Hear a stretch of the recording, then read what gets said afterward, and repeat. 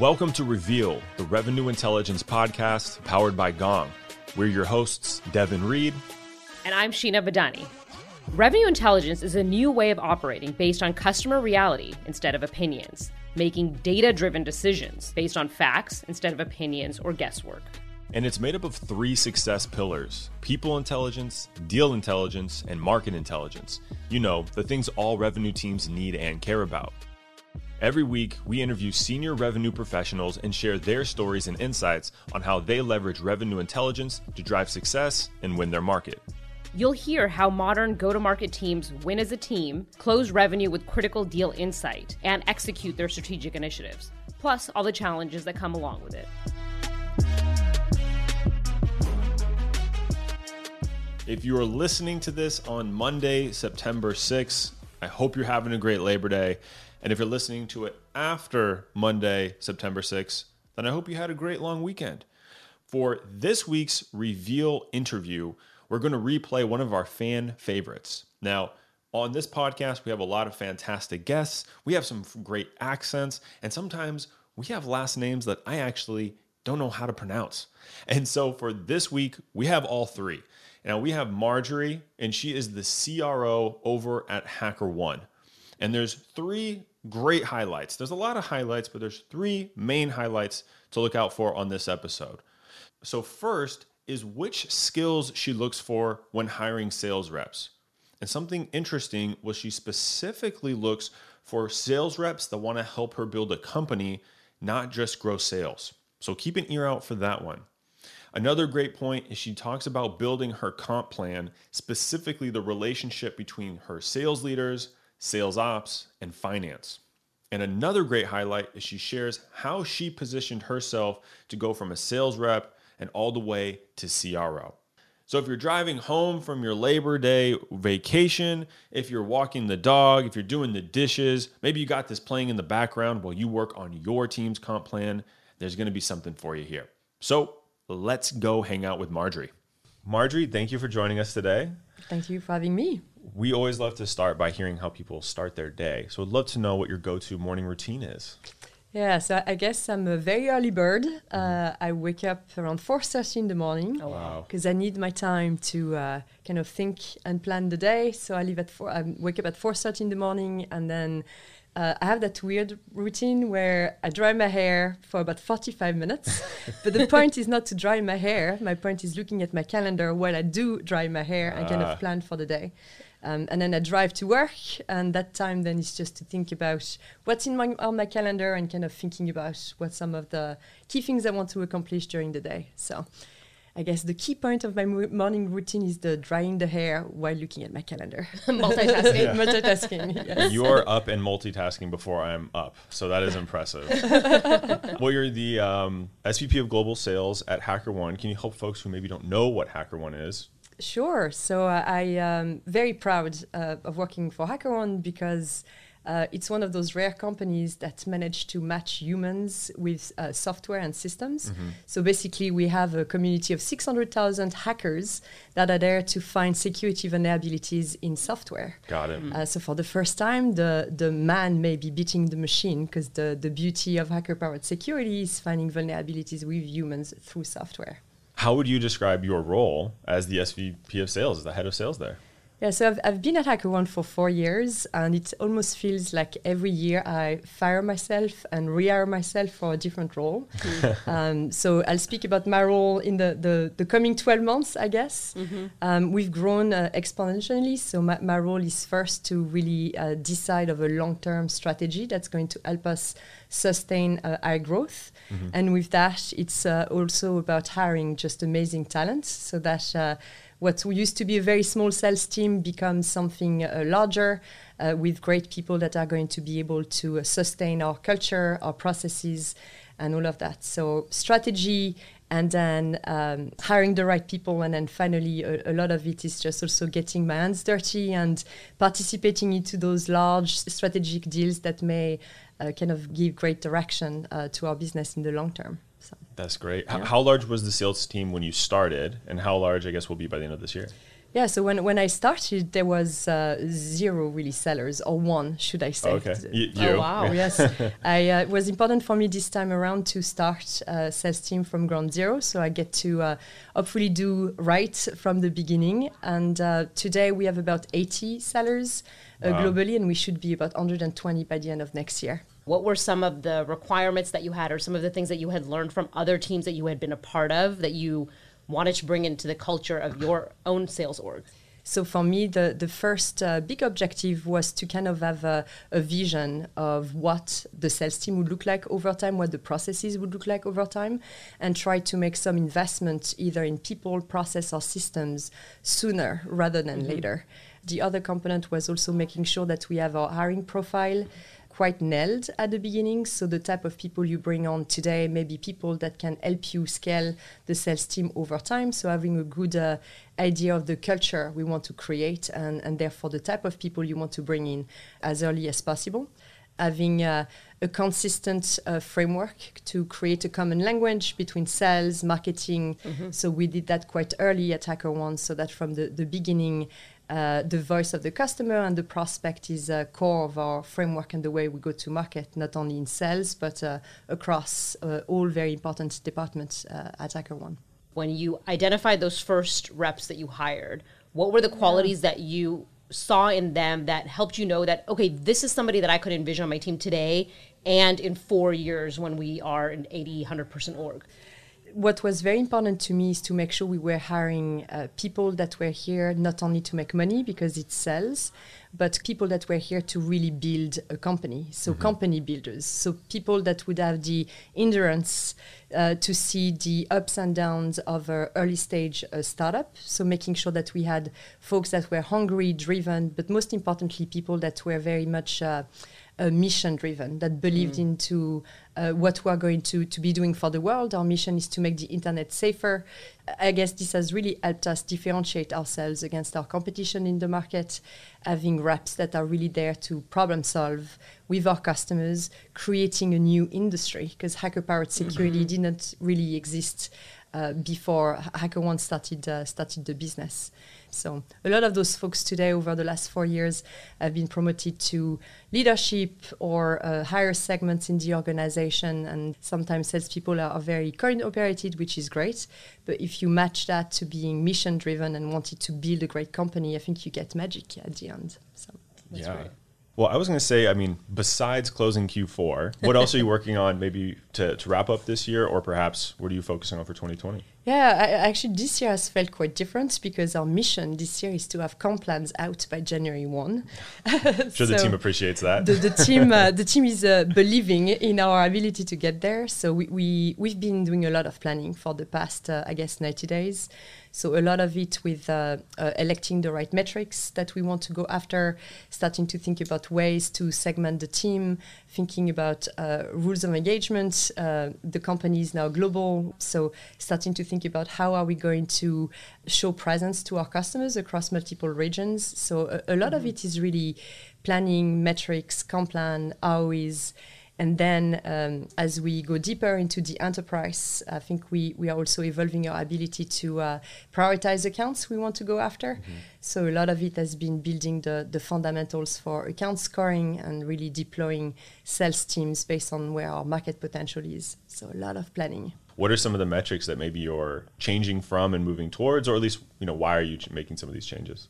Yeah, I think over time, everybody gets a little bit more intelligent about how they use metrics. And maybe there's a secret sauce, but I think it's more of a continuous learning than kind of an ideal state. So we always start from the basic metrics of number of deals, ASP, number of accounts, targeted time to close, and all of that. I think where a lot of the continuous learning is coming from is starting to understand where the pipeline is coming from, and how do we start having predictability in that conversion from pipeline to opportunities to deals based on different sources. So adding a lot of systems to help us get there. We are transitioning towards account-based marketing and selling. So I think with that, the type of metrics we look at are a little bit different. And then also there's a lot of reflecting back between the metrics we had planned for this year and where we landed, trying to understand how more predictable we can get over time. Yeah. We've added a ton of tools at every step of the process to help us, again, I guess, get more visibility. We've spent a lot of time in the past 6 months guiding the sales managers on what data to look where and when, so that we don't get overwhelmed by that massive amount of data we get nowadays. So it's an elegant dance between using data, but also being agile and changing how we use those metrics to drive decisions, I guess. What does that relationship look like between sales ops, you as a sales leader, finance team, and your CFO in terms of like determining what are the right set of metrics, looking at what's important, and then determining the next recommended steps on how to take the business forward based on some of those insights? That's such a great question. And I think it has dramatically changed, and this year particularly, even more so. So the definitions and the choice of metrics was very much decided by sales and sales ops until very recently. But our finance team is really moving towards a revenue ops model. So basically what this means is agreeing what are the core metrics we want to report on together with finance, and starting having finance being the one group that actually runs the analytics and pulls the data to give us that data and give it to the board. I think it's just wonderful to start having data and analytics being run out of sales, because it always felt kind of weird that we were the ones reporting on ourselves. So I think having the choice of the metrics, the definition of those metrics started to be run more on the finance side is helping us kind of create that additional layer of accountability towards meeting those metrics and evolving them. Having kind of that neutral place to run sales analytics is great, because then you kind of eliminate the bias of having sales looking at its own kind of data. And so I think it's a great change and shift. Yeah, interesting. So you've been ahead of sales for some pretty complex go-to-market teams like SuccessFactors, right? And it was purchased by SAP, MongoDB, now HackerOne. I'm curious, what are some of the successful strategies that you've rolled out with these teams, and any stories are welcome? My biggest learning, I guess pride over the last few years is creating that common language or common framework between sales, marketing, customer success, product, and engineering. I just think is absolutely game-changing. And from all those conversations, we then brought multiple people across the organization from marketing, CS, etc., and product in the room to really define what is that value framework. How is it that we want to go to market? Who is it that we're going to go after? With what messaging?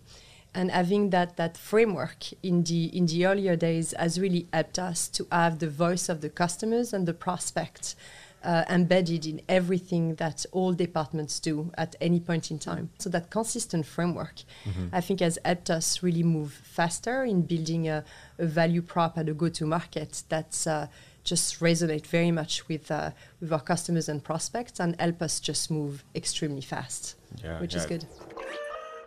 In every episode, we have a data breakout or a quick sidebar to look at the data. Marjorie mentioned a specific focus on being customer-centric. So what does that mean to you? By definition, customer-centric is an approach to doing business that focuses on providing a positive customer experience, both at the point of sale and after the sale, in order to drive profit and gain a competitive advantage. It is easier said than done, I know, and a lot of organizations strive for this. But how many are really executing against this principle? So in an effort to understand what types of cultures are associated with higher performance, we looked at data from CSO Insights' 2018 Sales Performance Report, in which they asked sales leaders how they would describe their culture. Of the top performing sales orgs, 50% identified themselves as customer-centric. Compare this to only 20% of the lowest performing orgs. Interestingly, having a customer-centric culture also had strong correlations to both higher levels of relationship and higher levels of process. So it's safe to conclude that aligning your sales process with your customer's path, and not the other way around, is specifically important to maximize both revenue and customer satisfaction. with 2020 around the corner, we're going to hit a lot of SKOs. Yes. Which means a lot of new differentiation talk tracks, new pitch decks, new demos. What are some of the tips you have for the sales leaders listening to make sure that those frameworks that you just discussed, right, that happened in the C-suite, make it all the way down to the frontline managers and the reps in the trenches? I think what we've learned and what I've learned over the years, I guess, is the purpose of, I think, SKO is to bring the sales team together. And I think the worst mistake that I've seen made, and I've made myself, is just using SKO as just that moment in time where you blast 150 slides to the sales team saying, here we go, this is the new product, this is the new value prop, just go at it. So we are using SKO more as a way to get people engaged, and it's a very collaborative couple of days. Okay. So there's not that much dev by PowerPoint where we just push out the new training. It's actually leveraging either customers coming on site to share their stories, or reps sharing their wins or their losses. So a lot of collaborative sessions that happen during SKO. So what this means is a lot of the practical trainings around new pricing, new product actually happens before that. Interesting. So we have monthly enablement calls on top of our normal boot camp. So we push a lot of the kind of, I would hate saying this, but boring content before SKO, and SKO then becomes an occasion to just talk live, having people sharing, having customers sharing, so that kind of SKO becomes the practice versus the theory. I think a lot of your early sales experience was leading inside sales. Yeah. I'm curious, what was that transition like as you shifted from running inside sales to now all of sales? Yeah. And how can folks that run inside sales best position themselves to, step into the role that you're in today? What are some of those differentiators that they can really hone in on? For me, I kind of sold in the field earlier in my career, back in Europe at Oracle. So for me, it was more of a kind of merging the experience in inside sales and the experience in the field from the past. I guess at the end, it all comes back to understanding what is your customer profile, and understanding what the different steps in the sales process are. You are dealing with a high volume of transactions. We have to kind of break down the process in a lot of different pieces to make it repeatable and scalable. At the end, you can do that in enterprise as well. And actually, you need to do that in enterprise as well, breaking the steps of the sales process in multiple pieces. The only difference between inside and field, particularly in the enterprise, is that those processes are just way more complex. So you gain a lot of discipline in inside sales around understanding the sales process itself. Once you have that discipline, is kind of applying that to larger deals, more complex. So from a sales leadership perspective, I think the transition is actually not as brutal as it seems to be. So I think my biggest advice for people that are obsessed with, can I go into the field, because it's so different with inside sales, whether you're an IC or a sales leader, I think the key is always just to remember that those are humans, those are customers. It's about understanding their process. And once you have discipline in doing that, you can scale that across any type of segments. Right, right. I also think the world has changed. Like 10 years ago, when you were a field rep, you were on the road like 95% of the time. Bottom line is like a lot of the buyers, even in the enterprise today, don't necessarily want to meet face-to-face every day. They appreciate the flexibility to meet over video conferencing, on phone calls. So I think the line is now a little blurred. I think a lot of the field versus inside sales divisions are kind of becoming blurry, and reps at the end of the day are becoming more hybrid reps. At the end, to me, it's more about the segment and how you go to market in that segment versus inside versus field. So if you can sell on the phone, you can sell anywhere, anytime. Yeah. I guess along those lines, what's your coaching style when it comes to developing? Because I imagine, your inside sales reps, probably a different type of demographic. Maybe they learn differently, and they probably have different needs than your 20 plus, years experience people in the field. So I'm curious, if and how you differentiate your coaching and what that style is. Yes, you definitely need to adjust it for sure. The way I would answer the question relate back to the type of people you hire. So whether we hire people that are in their second year of selling or people that have 20 years of selling, we always look for people that are eager to learn and also eager to give and receive feedback. So even if we hire veteran in sales, at the end of the day, they still need to learn the product. They still need to learn the value framework we use. So it's just the coaching is going to be different because you may just provide feedback and give feedback on different things. But we only hire people that want to get better and that can learn. Mm-hmm. So from that, if you have that as the core, I think the coaching becomes more on the basics with the folks that are a little bit earlier in their career. So literally the components of selling is what you're teaching the reps, versus for the reps that are a little bit more experienced, you're trying to coach them on how to unlock their deals. But so the culture of feedback is just here every single day, which I think people that have stopped learning at the end, it's kind of be a little bit depressing. So we try right. to hire people that still have that in their bellies. And I see that theme of reflection coming back in there again. So you're working on a deal, take that time to step back and see how did it go. It's even more important for us because we are building a new industry. So it's not like we're asking people to sell something that they've sold before. Mm-hmm. So it's very important to keep an open eye and open ears on what the market is telling us. So I think there's not only the coaching side, but making sure the reps are actually curious enough, regardless of their levels, to understand what works and what doesn't, because nobody has done hacker-powered security before. Sure. Mm-hmm. So we also take that feedback from their side to enrich our messaging, our go-to-market, etc. Yeah. What are some of the unanswered questions that you're currently contemplating and trying to figure out at HackerOne today? The ones I can share, I don't know if any company has really nailed this or not, but the understanding where the pipeline is coming from and influence of pipeline over time, so marketing attribution versus outbound. But I think there's still a lot of unanswered questions on is this really accurate, or how can we definitely make sure we focus on the right accounts at the right time? So a lot of unanswered questions about that. I'm curious, like the hackers that you find. So it's almost like a marketplace of hackers that are now going out and figuring out is the software secure enough where there are holes that actual hackers can poke into. Yes. Do you have any interesting stories of like hackers that you've been able to join the marketplace? And there's a lot of great stories. So we have 600 hackers on our platform, and you're very correct. It's kind of it is a marketplace. It's almost like the Uber of security. It's kind of, there's always an elegant dance between, are we a marketplace? Are we a software as a service platform? We're kind of both.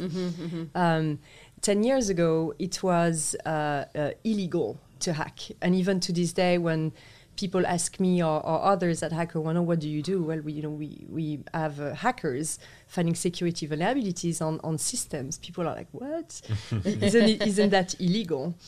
Basically, HackerOne in the past really 6 to 7 years has been on a mission to show the world that there's a great opportunities in having people that have great skills, that are good hackers, white hat hackers, to be engaged through the platform to find vulnerabilities. But then you get those stories that kind of, when this happens, as a sales leader, I'm like, oh my gosh, I can't believe this guy is saying this. But there's the story of a great hacker called Tommy. Tommy today is a $1 million hacker on our platform. So he got paid $1 million on HackerOne finding vulnerabilities. As a matter of fact, this morning, he got a job offer to join Wells Fargo full-time in their security team. Oh, interesting. But the story is that 10 years ago, he was literally arrested by the FBI for trying to hack into a computer system. So he went to federal prison 10 years ago. But the guy is just gifted in finding security vulnerabilities. He wants to help the world and do good, but 10 years ago, hacking was illegal. So those are great stories just to show how the world is changing, and our mission is just to make the word hacker a good word, so that you don't have to say white hat or black hat every other day. We launched in the past 5 years a few exercises with the government. So even the Pentagon is asking hackers to hack the government, to find security vulnerabilities. And that's when the government has hundreds of thousands of security specialists at the government. So it's pretty cool. Yeah. What would be your recommendation for sales folks in terms of what skill they should focus on in 2020? I guess the number one skill is just to always have a nose for what is the business problem you're trying to address. So I think if people can just continue to focus on understanding, what is the business outcome those companies are seeking through your services or your platform, I think a lot more salespeople would be very successful. So business outcome is kind of my skill recommendation for ICs.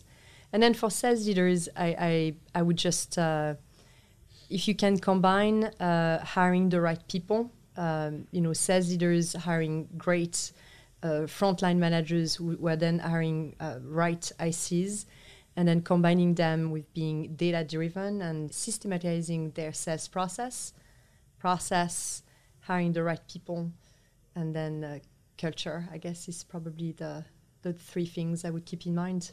Yeah. The Holy Trinity for Marjorie. The Holy Trinity, that's for sure. Yes. All right. Yeah. Well, last question we like to ask most people. How would you define sales in one word?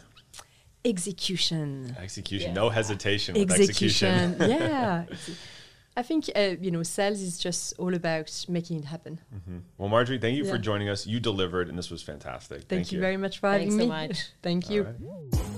Every week, we bring you a micro action. It can be as simple as something to think about or an action you can put into play today. Let's think about execution. It's what all sales teams pride themselves on. Can you actually get things done? In an effort to constantly improve, it can be challenging to prioritize what to focus on now. To help, start with your why, your most important goals for the year. Will optimizing conversion from discovery to demo make the biggest impact? Or should you double down on how you score and hand off leads from marketing to sales? Another great exercise to get your team bought in and mindful of where they can improve their execution is by asking them. Ask your sales reps to list out their strengths. Where are they great at executing? Where can they improve? To help prompt them to get past surface answers, ask them to think about a deal they won. What do they do especially well to win the deal? Now reflect on a lost deal. Where do they misstep, or where could they have executed better? Bonus points if you can get the whole team to share to create a sense of ownership and value in development.